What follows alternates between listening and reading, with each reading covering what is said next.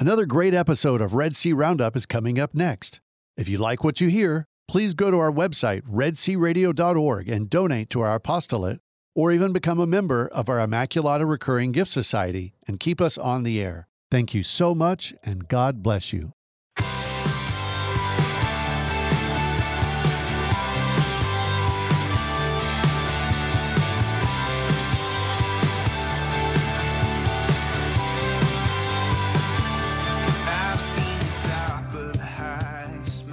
Good morning. It is Wednesday, March 1st, 2023. This is the Red Sea Roundup. Thank you for joining us. I'm your host, Deacon Mike Beauvais. Today, as always, we have a great show ahead for you. In our second part of the show today, I'm going to have a conversation with Carl Keating.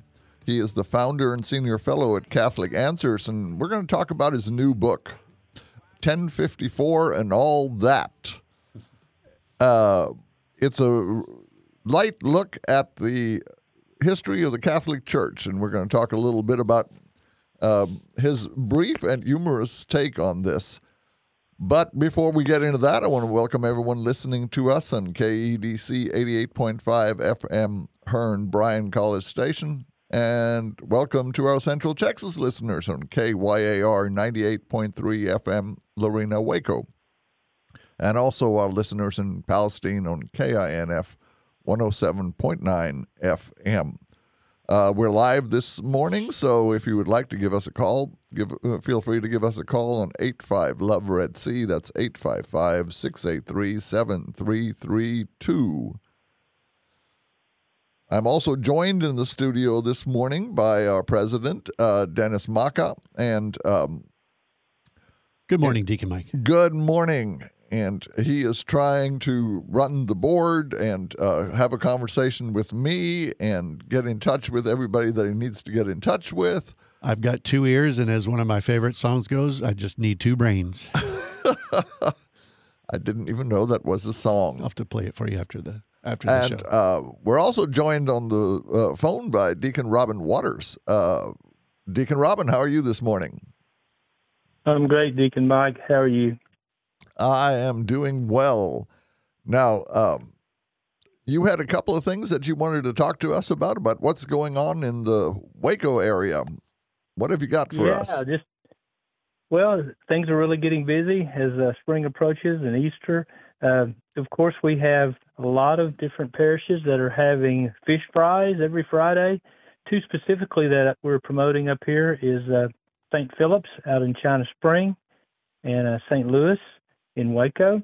I'm sure there's several others that I may be unaware of. If your parish is having a weekly fish fry, give me a call, 254-749-4937, or you can go to our website, redsearadio.org, and find my phone number there, and I'd be glad to help get a good turnout for your fish fries as well at different parishes.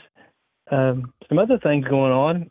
St. Jerome's is having a Lenten retreat this Saturday from 9 to noon.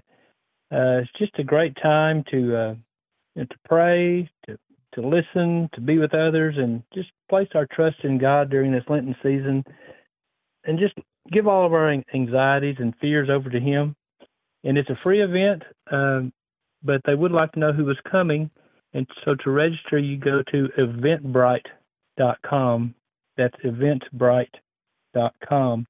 And, participate with those folks in their Lenten retreat. They'll be glad to have you. Also, a couple other things. There is registration going on right now for an Acts retreat that's going to take place March the 23rd through the 26th. It is put on by the Acts of the Holy Spirit here in Waco, which is a combination of St. Louis, St. Jerome's, Sacred Heart, and St. Philip. And this is a Spanish-speaking men's retreat. So if you're a person that is a Spanish speaker, this would be a great thing to do during Lent to draw closer to the Lord. Anytime you can go on an Acts retreat, if you haven't already done that, please consider it, because the Holy Spirit is there, alive and working overtime there. You can check out the to be a part of that one. I'll give you a contact information. Delfino Perez Jr. is the director of the retreat, and his number is 254-349-5164. And you'll also hear this on Red Sea Radio. So if you tune in regularly, you'll get that number over and over. So those are a few things going on in our area. Well, Lent is a busy time, and I think, sometimes that busyness interferes with our preparation for Easter. So it's always helpful to have opportunities like an Acts retreat, like a day of reflection to help us get into the proper state of mind for that. So Absolutely. Thank you for that, Robin. You're welcome. Speaking of getting in the right state of mind, especially our spiritual state, the parishes in most of our areas are beginning to offer the Lenten penance services so that we can refresh our souls as well as our hearts. And Dennis, you had the dates and times for the Palestine area. Sacred Heart Catholic Church in Palestine is having 5 days of confessions in a row from Monday, March 20th through Friday, March 24th. The first 2 days will be from 12 to 1 in the chapel. And the third, fourth, and fifth days are from 5 to 7 p.m. in the church. So, yeah, be sure to go to one of those days from Monday, March 20th through actually Saturday, March 25th from 4 to 5 p.m. in the church as well. So those 6 days in a row, you can go to confession in Palestine at Sacred Heart Catholic Church. That's awful convenient. Got to go, folks. Right, no excuse. Now, in the Bryan College Station area, we also have numerous penance services coming up. The first one coming up is on March 2nd at 4:30 p.m. at St. Anthony Parish in downtown Bryan. On March 8th at 7 p.m., St. Mary's Catholic Center is having their penance service. On March 9th at 7 at St. Mary Parish in Bremont. March 16th at 6:30 at St. Francis in Franklin. March 23rd at 6:30 at St. Mary Our Lady of Lourdes in Caldwell. March 24th at 6:30 at Santa Teresa in Bryan.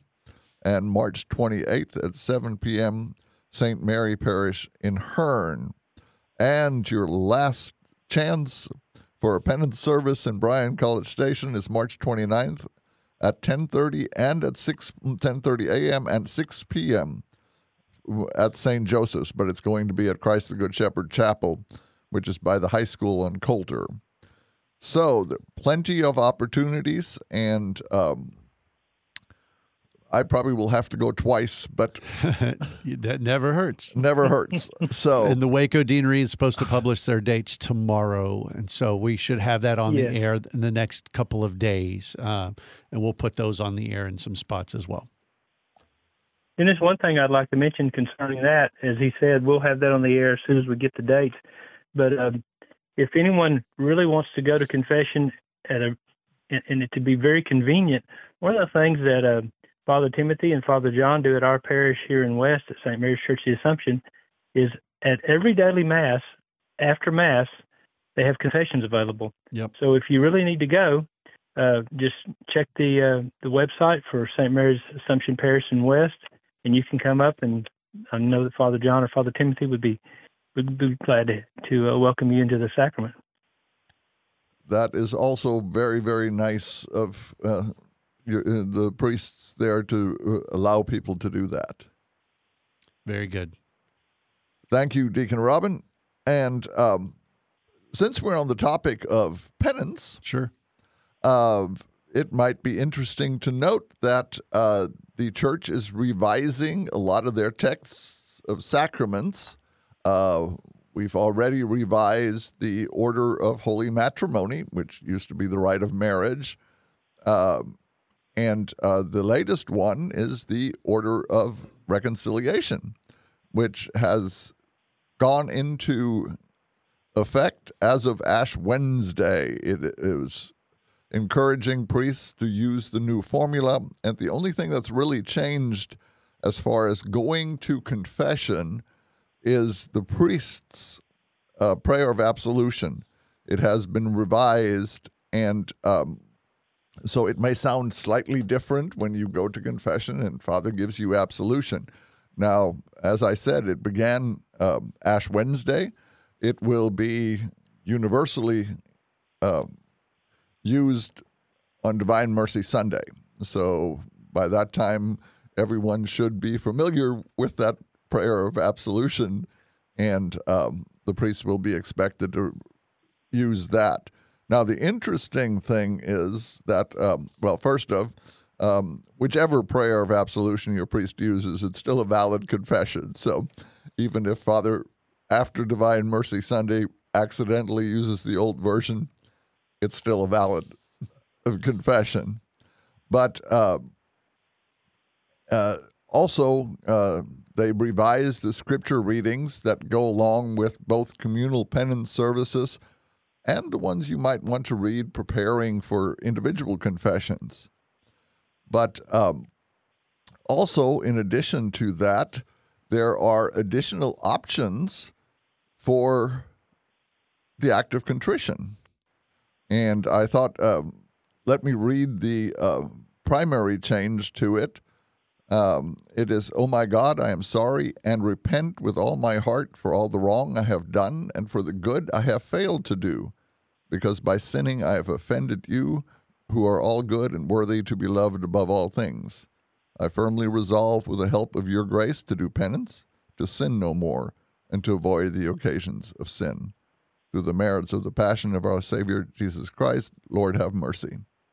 But not only is that now the new option, and you're free to still continue using the old ones. I'm I think, 2 centuries behind on my act of contrition.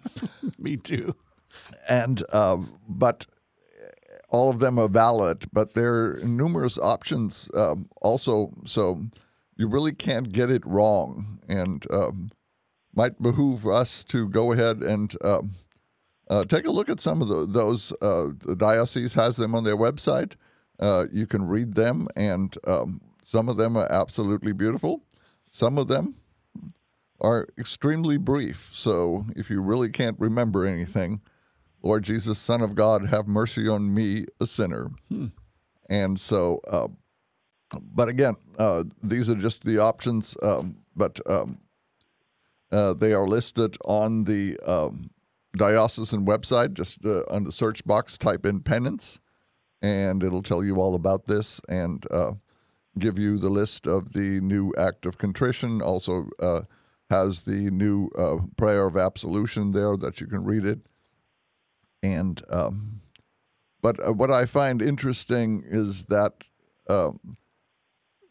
every so often the church finds it necessary to take a look at how we celebrate the sacraments.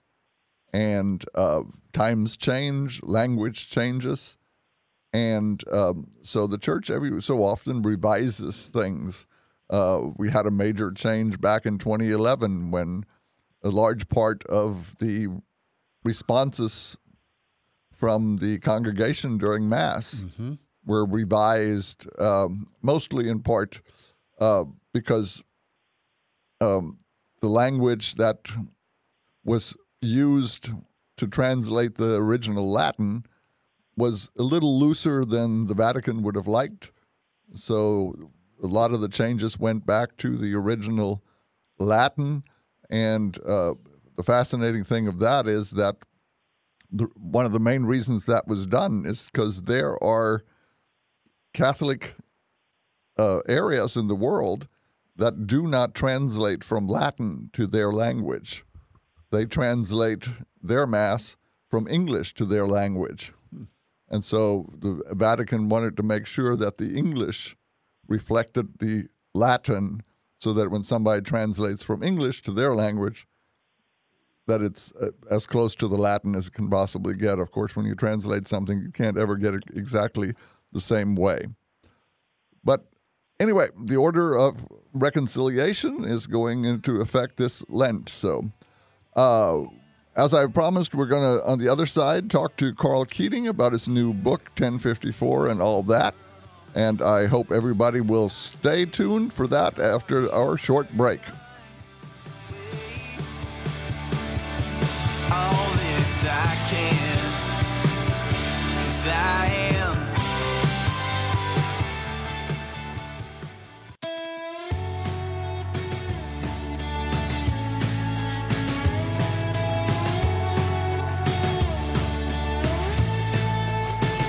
I was dead in the grave. And we are back. You're listening to the Red Sea Roundup. I'm your host, Deacon Mike Beauvais, and as promised, we're going to be speaking with Carl Keating, the founder and senior fellow at Catholic Answers, and we're going to be talking about his book, 1054 and All That, A Lighthearted History of the Catholic Church. Carl, how are you doing this morning? Deacon Mike, I am doing well. I hope you can say the same. I can say the same, especially after reading your book. Well, I suppose that if someone is a little under the weather, reading it might boost the spirits a bit. At least that would be something I hope. Laughter is the best medicine. So they say. Now, tell us a little bit about 1054 and all that, especially what made you decide to write this book? Well, actually, there were two impulses, one old, one a little more recent. The older one was thinking back on my first book, Catholicism and Fundamentalism, which came out 35 years ago now. And when I wrote that, I had two audiences in mind. First, the Catholic audience, of course, but also I wanted Protestants to read it. And to get the Catholic point across, I realized that I could not rely on papal decrees or conciliar documents because they wouldn't accept the authority of either one. So I based my book on scripture, common sense, and early Christian history. So I've always had a great regard for the teaching power of the history of the church. Because if you go back, especially in the early years, what you see there is really what you see now. Just nowadays it's blossomed a bit. So that was sort of laid the groundwork for my interest in writing a book on history. And then more recently, I recalled one of my favorite books, and a favorite book of probably millions of people around the world, at least in the English-speaking world. And that was a book published in 1931 in London called 1066 and All That. And it was a kind of spoof history of England. And it had co-authors, W.C. Seller and R.J. Yateman. And what they were producing is what they imagined the average Englishman of their time still remembered of what little English history he was taught. And of course, over the years, it gets mixed up a bit in the memory. So they begin the book saying, history is not what you thought, it's what you can remember. And they go from there. It's a very funny book. It's been in print for 92 years. And so thinking about that, thinking about my desire to do a history book, that would be a kind of introduction to the history of the church for the average Catholic and for others. I decided to take a cue from Seller and Yateman and would write a book that has a similar title. In their book, 1066 and All That, the 1066 referred to the year of the Norman invasion of England. So a very important point in English history. My book is 1054 and All That, and the 1054 refers to the year when the Eastern Orthodox churches broke off from the Church of Rome. Now, I want to read from the reviews. I want to read the one from Dr. Peter Kraft. It said, "What would it feel like to read 2,000 years of church history in 140 pages written by Monty Python or the editors of The Onion, the successor to Punch? Like 100 giggles and belly laughs. Like this book. Get it and read it before the thought police outlaw the remnants of permissible humor and history." And I thought that just perfectly described your book and the tone of it. Well, I have to say I have to agree with Peter, but I have the highest respect for him, and all the more now that he gave such a nice endorsement to my book. His endorsement and 13 others appear on the opening few pages of the book. And the last one is by an author, a Catholic author you might not be so familiar with, Jeff Minnick. But he quotes G.K. Chesterton, who said, "It is the test of a good religion whether you can joke about it." And that's what I do in 1054 and all that. But I don't joke about it in the same kind of way as Sellar and Yeatman joked about England and its history in 1066 and all that. I would characterize their style of humor as sort of verbal slapstick. Mine, I think, is different. It's more droll. I try to use wit and sort of some undertones of implication to bring out a humorous aspect. So I don't think I have any, or at least not too many, authentically goofy elements in the book.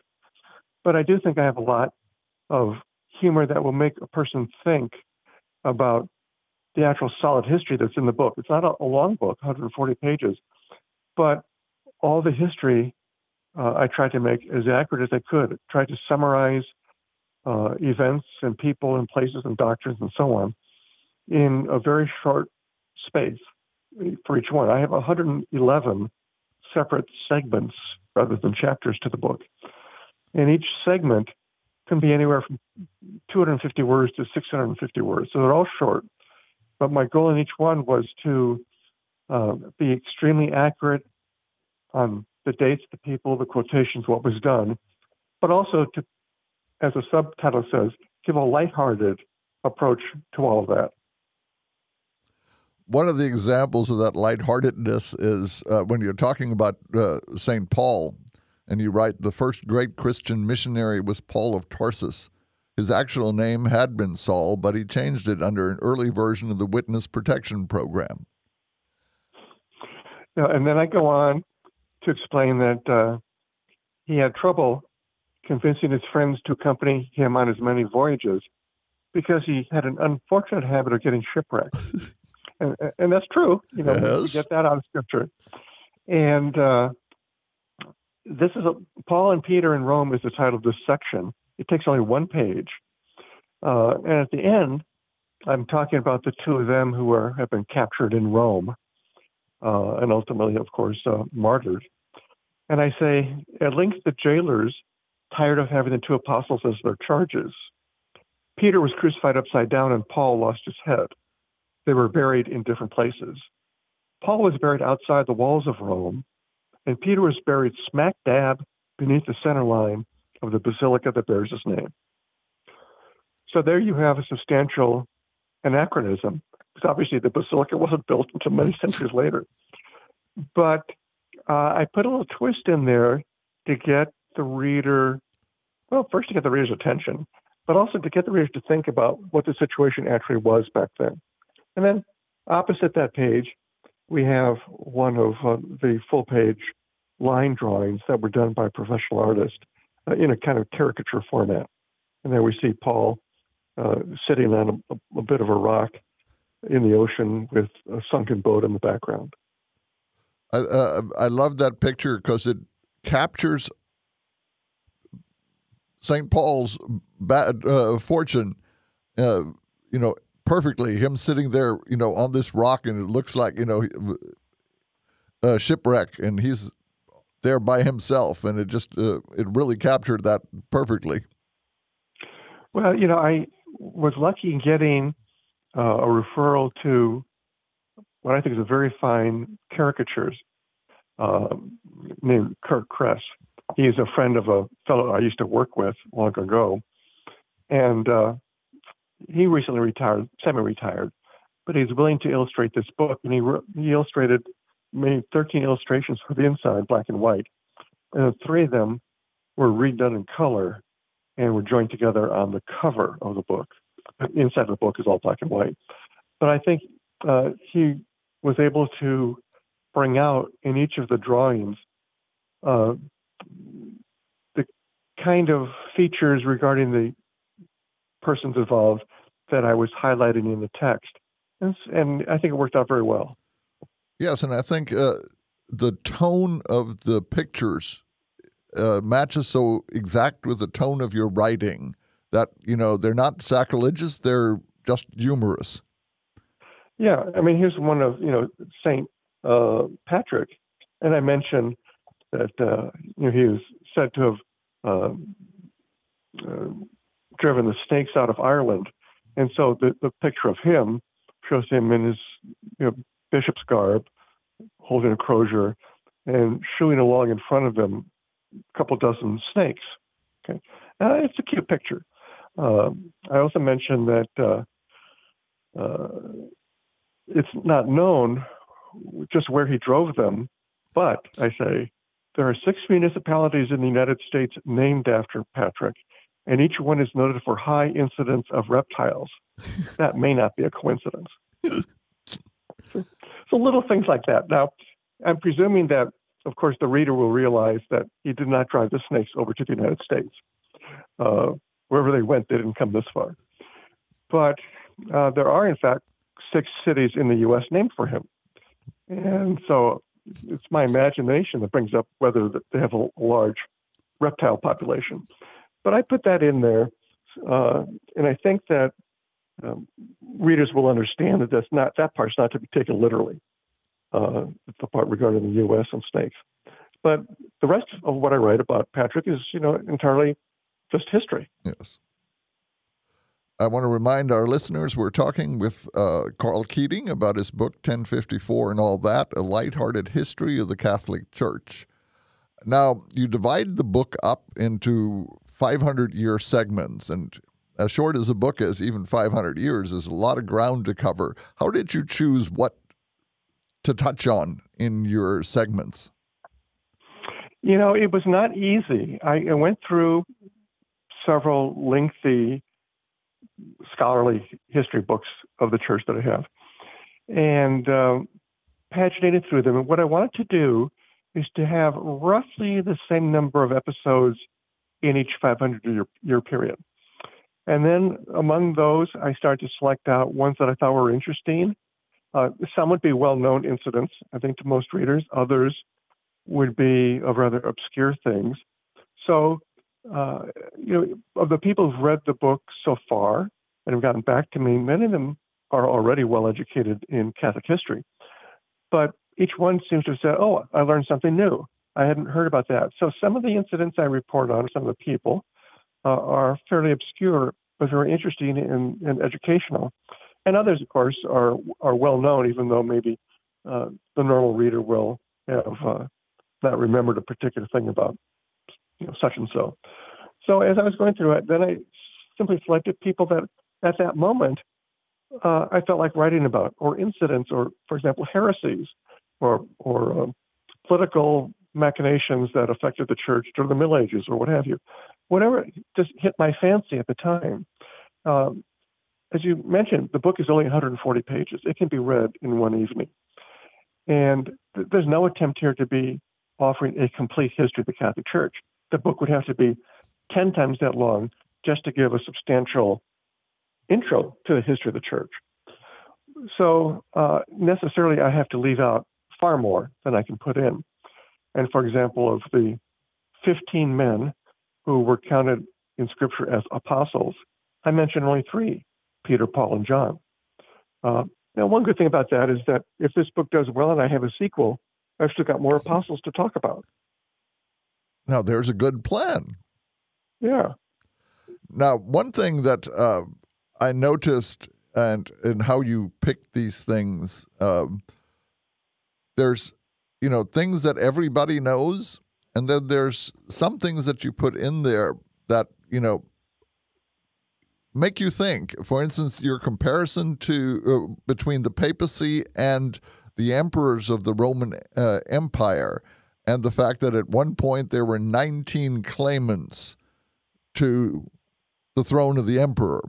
And at most, we've only had 3 anti-popes at one time.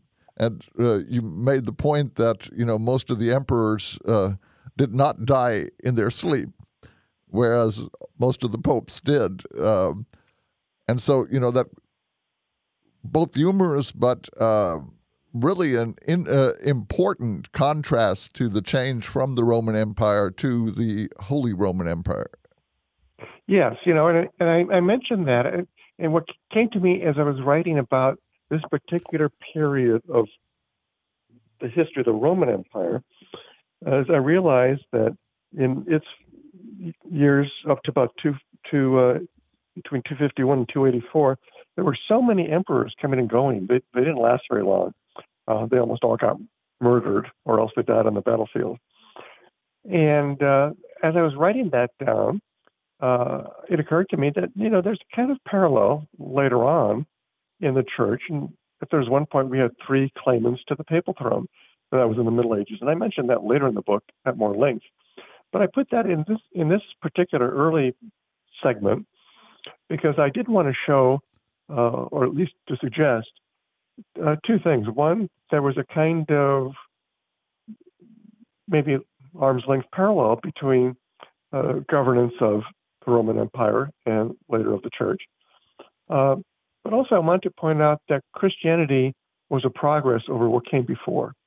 And so in this small way, I comparing the 19 emperors who didn't die in their beds, and then much later, when we have 3 claimants to the papal throne, and all the popes of that period did die in their beds, I said that this was considered progress.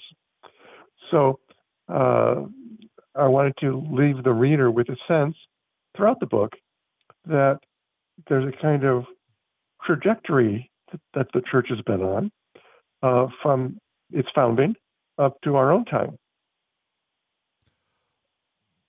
One of the things, you touched on a few of the heresies, certainly not all of them, but one of the most important heresies, of course, Arianism, which led to the Council of Nicaea. And that's probably one of the most important pieces of church history because of, the heresy going on at the time and the decision running counter to what you would have expected given the widespread use or belief in Arianism. Yeah, Arianism was the heresy named after, of course, a priest named Arius, that held that Christ did not have 2 natures, but just one. He was human only, not divine, but he was the best of all creatures. And the heresy was so popular that in the 4th century and the late 3rd century, a majority of the bishops in the world were Arian heretics. But the first ecumenical council at Nicaea, in what's now Turkey, was called in 325 to deal with this and to define Christ's status regarding his nature or natures. And the council came up with a definitive decision. But Arianism then persisted. It didn't disappear after the council. It was going on over a matter of several centuries. And it's a particularly important heresy because actually it's come back in our own time in a different guise, doesn't use that name. But there's so many people who nowadays will define themselves as Christians, but say that Christ was simply a very good man and a good example, but he wasn't actually God. I read a commentary that said that almost all the heresies that the church fought over its years have in one form or another come back into existence in our modern age. That's true. Later on in the book, I mentioned one called Pelagianism. And Pelagius was an early writer who taught that, in essence, that there really was an original sin, and that you, as an individual, could, by your own efforts, lead a perfect life. You didn't need the extraneous help of grace and so forth. Well, Pelagianism has come back in the modern time also, because there was in the 19th century, I mentioned a French writer named Coué, who's not remembered nowadays at all, but except a sentence he had, a phrase which, every day in every way, I'm getting better and better. Well, that doesn't really go along very well with the sense of original sin and the fact of falling in repentance and grace, and so on. But that's the kind of attitude that we see pretty popular today, where a lot of people are not really aware that we're all sinners and need to realize that and then try to do something about it. But if you live a life where you don't even think that you sin at all, or that sin doesn't exist, then you're improving yourself in whatever sense that means on your own, by your own efforts.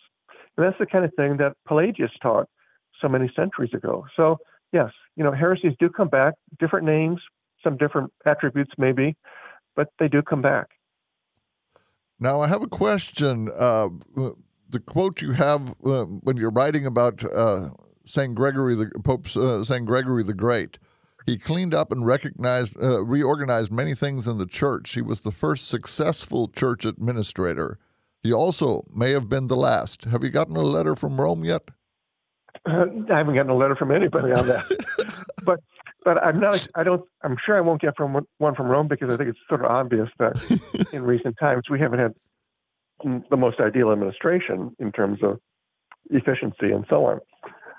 And that's, this is true as far back as you want to see.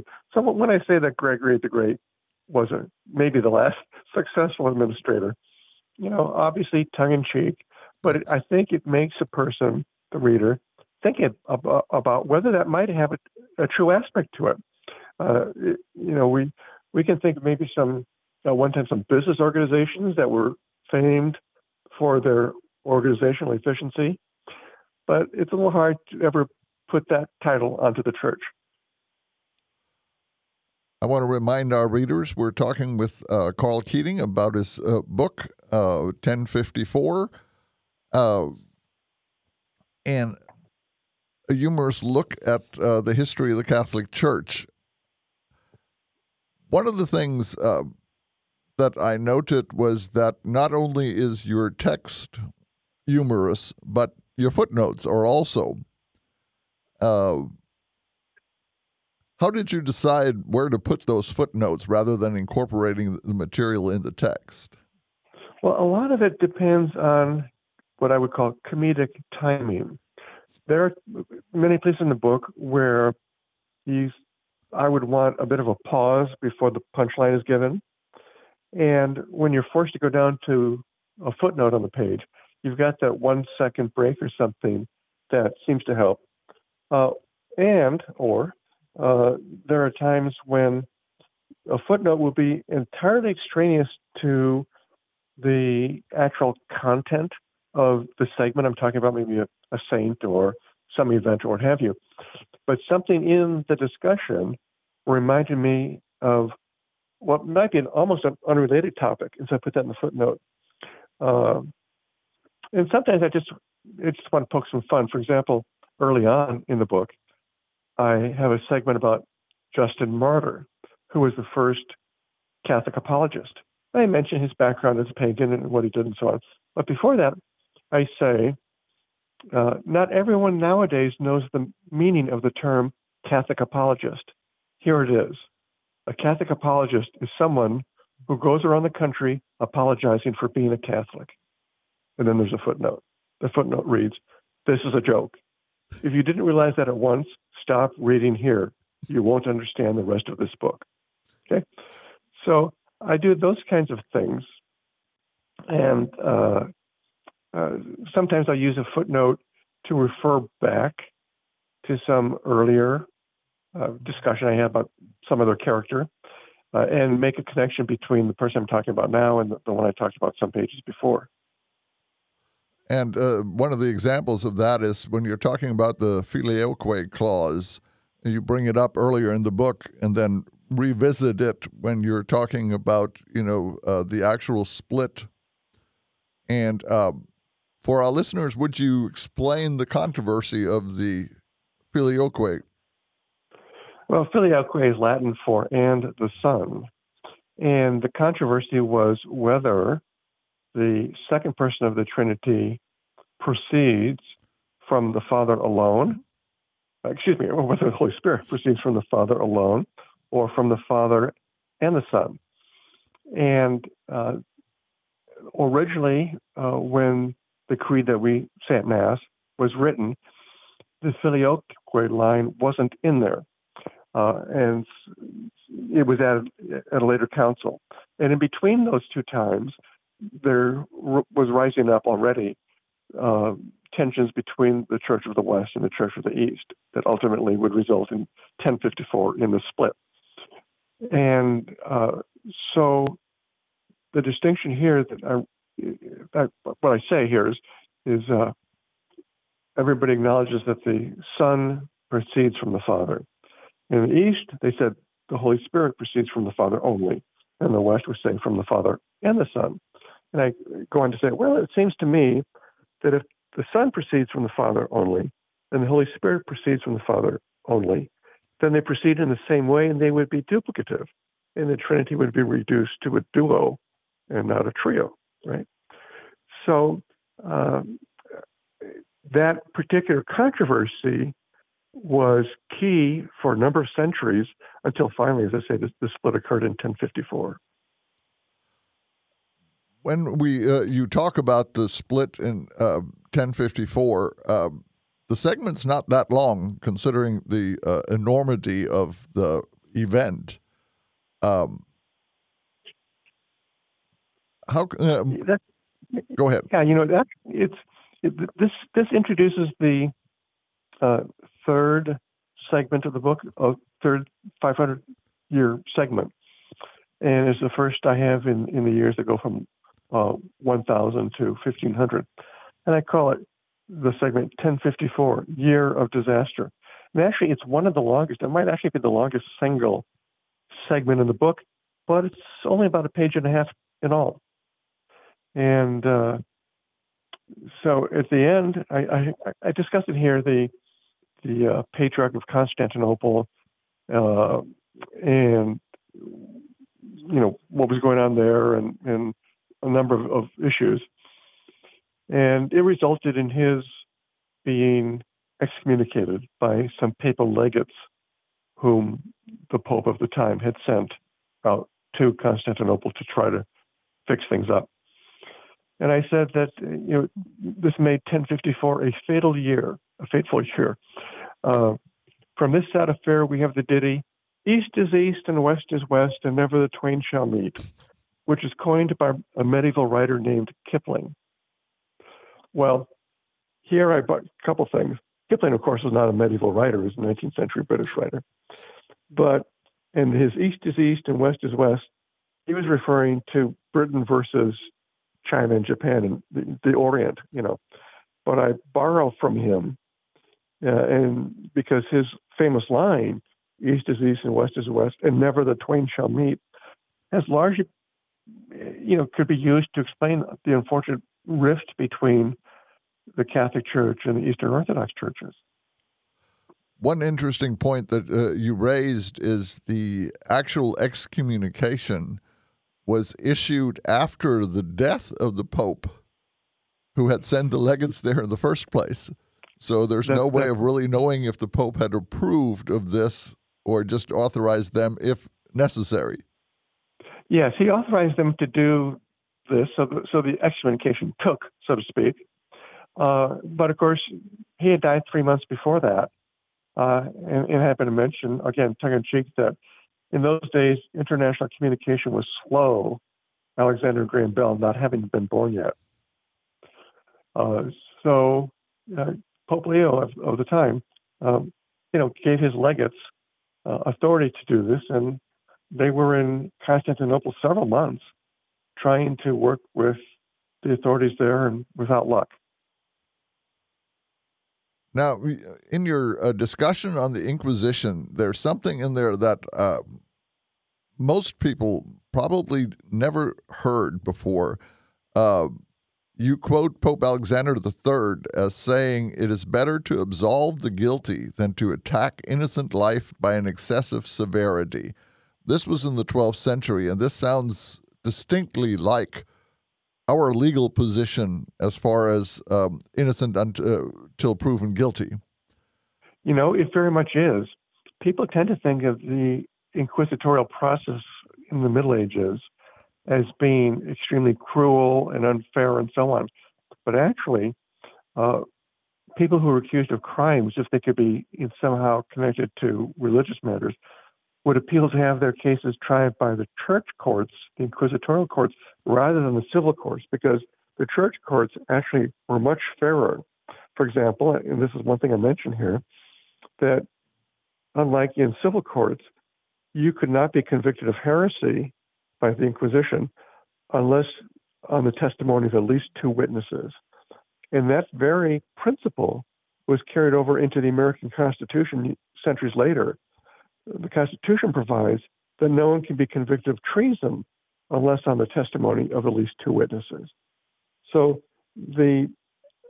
contrary to popular belief, the inquisitorial situation was actually much more advanced in our legal sense than any of the civil courts of the time. I find it interesting that people would be so surprised that, given the view of the Inquisition through history, that it's actually the rules of the Inquisition that are so much part of the framework of our legal system. That's right. But, there's the consistent, since the Reformation, consistent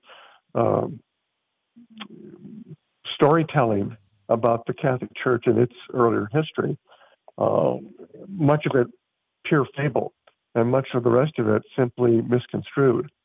And that's come down to our own time. So people very innocently, have this sense of, say, what the Inquisition was or how stupid the people of the medieval times were. And that's largely bogus. It's largely a grotesque misunderstanding that's been foisted on them. All the more reason, then, to be reading Catholic history, whether in the thick scholarly book or in a lighthearted book like 1054 and all that.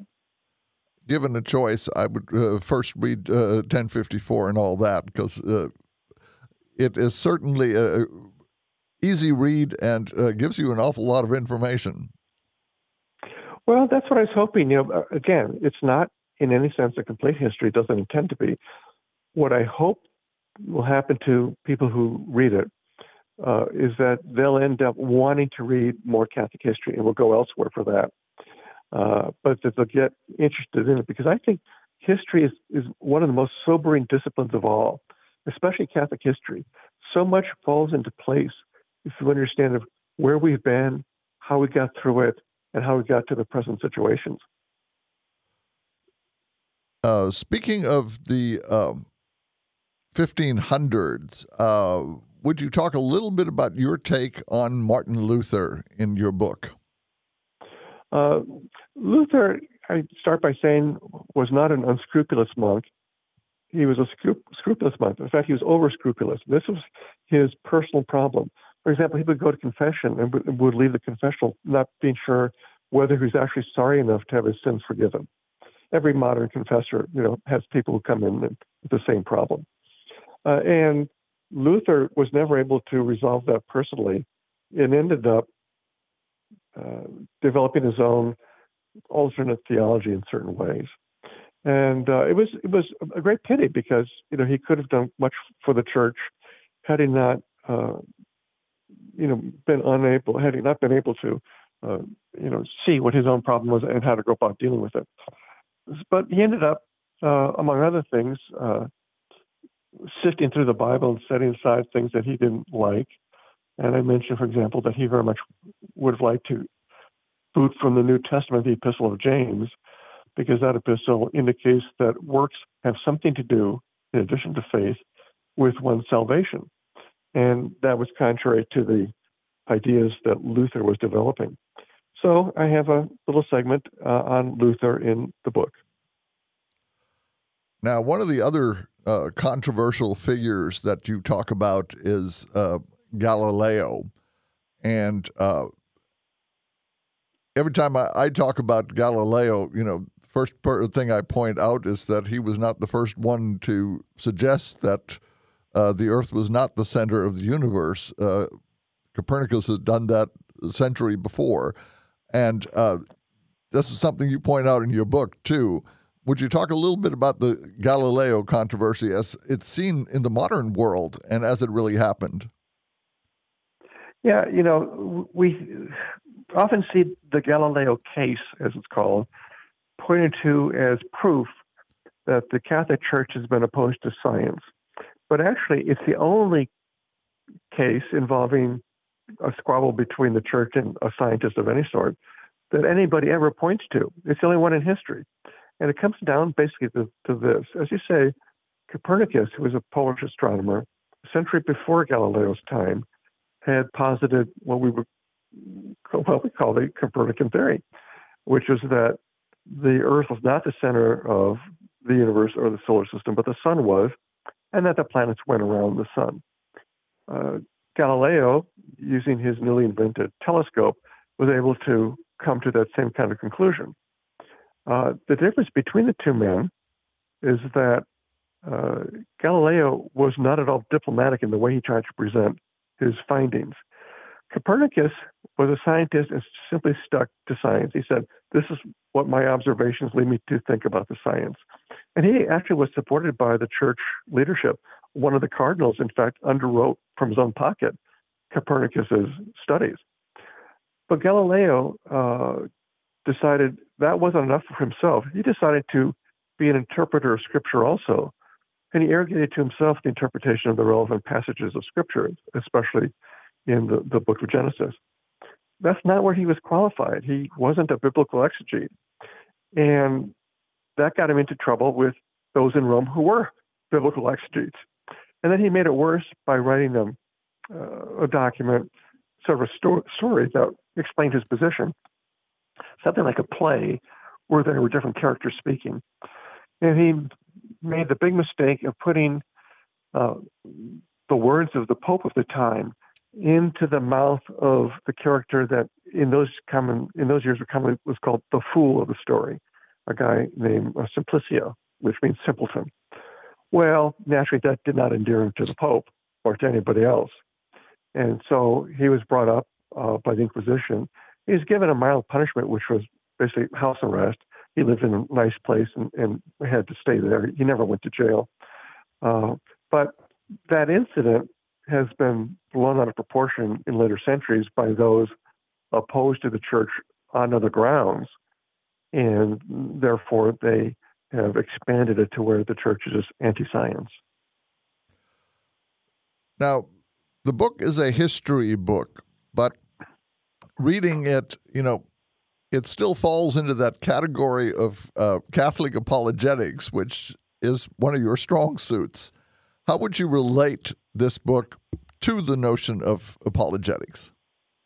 Well, I mentioned earlier in our talk that in my first book, I realized I needed to use history, Catholic history, as an apologetical tool.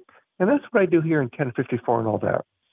When you read the book, I think you come away seeing that one of the things I'm doing is proving the Catholic case by sharing Catholic history. I do it in a funny way in many places, but I spell out what really has happened and what implications are.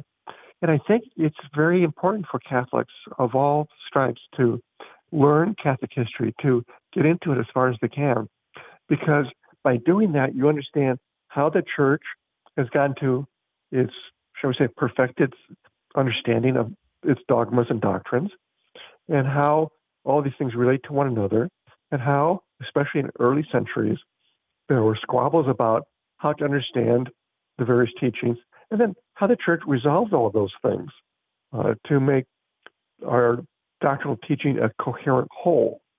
So 1054 and all that is apologetical without being an overtly a book of apologetics. Let me put it that way. Now, we've got about 3 minutes left, and I want to make sure that our listeners know where they can get a copy of the book. Is it in print already? Oh, yes. Matter of fact, you can get it through bookstores such as Barnes & Noble, but I'd recommend the easiest way is Amazon, and it appears in 4 versions. Paperback, hardcover, an ebook for Kindle or other device, and also as an audiobook. So you can, whichever way you like to read or listen to a book, it's available at Amazon. And the title of it again is 1054 and All That, A Lighthearted History of the Catholic Church. And, of course, the author is Karl Keating. Now, in the last couple of minutes we have here in the wrap-up, would you just give us a reason, briefly, why our listeners should want to buy this book? And I think after listening to the talk, they already want to. Well, I think a couple of things. One, it's a fun read, and we all need some lighthearted elements in our lives. Second, you learn actual Catholic history, and you learn how different things fall together. Third, you come away with a sense of a timeline, and you can see how one heresy or teaching or personage is related to another one further down the timeline. So I think all these things work together. And I think I won't call this a good book for Lenten reading in the sense of it's not penitential.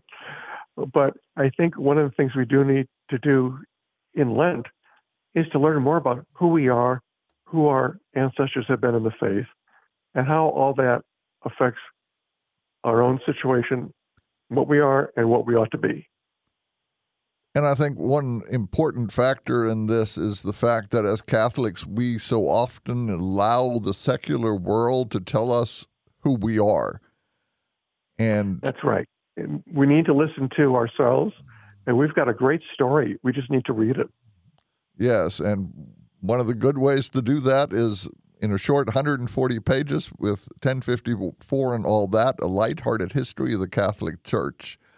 Karl, I want to thank you for coming on the show. I really enjoyed the book. I hope our listeners, in listening to our conversation, are going to want to buy this book and share it with other people. Buy a couple of copies and give them away to Catholic friends. I hope they do. And all I would ask of them is if they like the book, please leave a short review at Amazon. But if they don't like the book, I ask that they go out and treat themselves to dinner at their favorite restaurant. Thank everybody for tuning in today. Next week will be another episode of the Red Sea Roundup. Remember to tune in for that.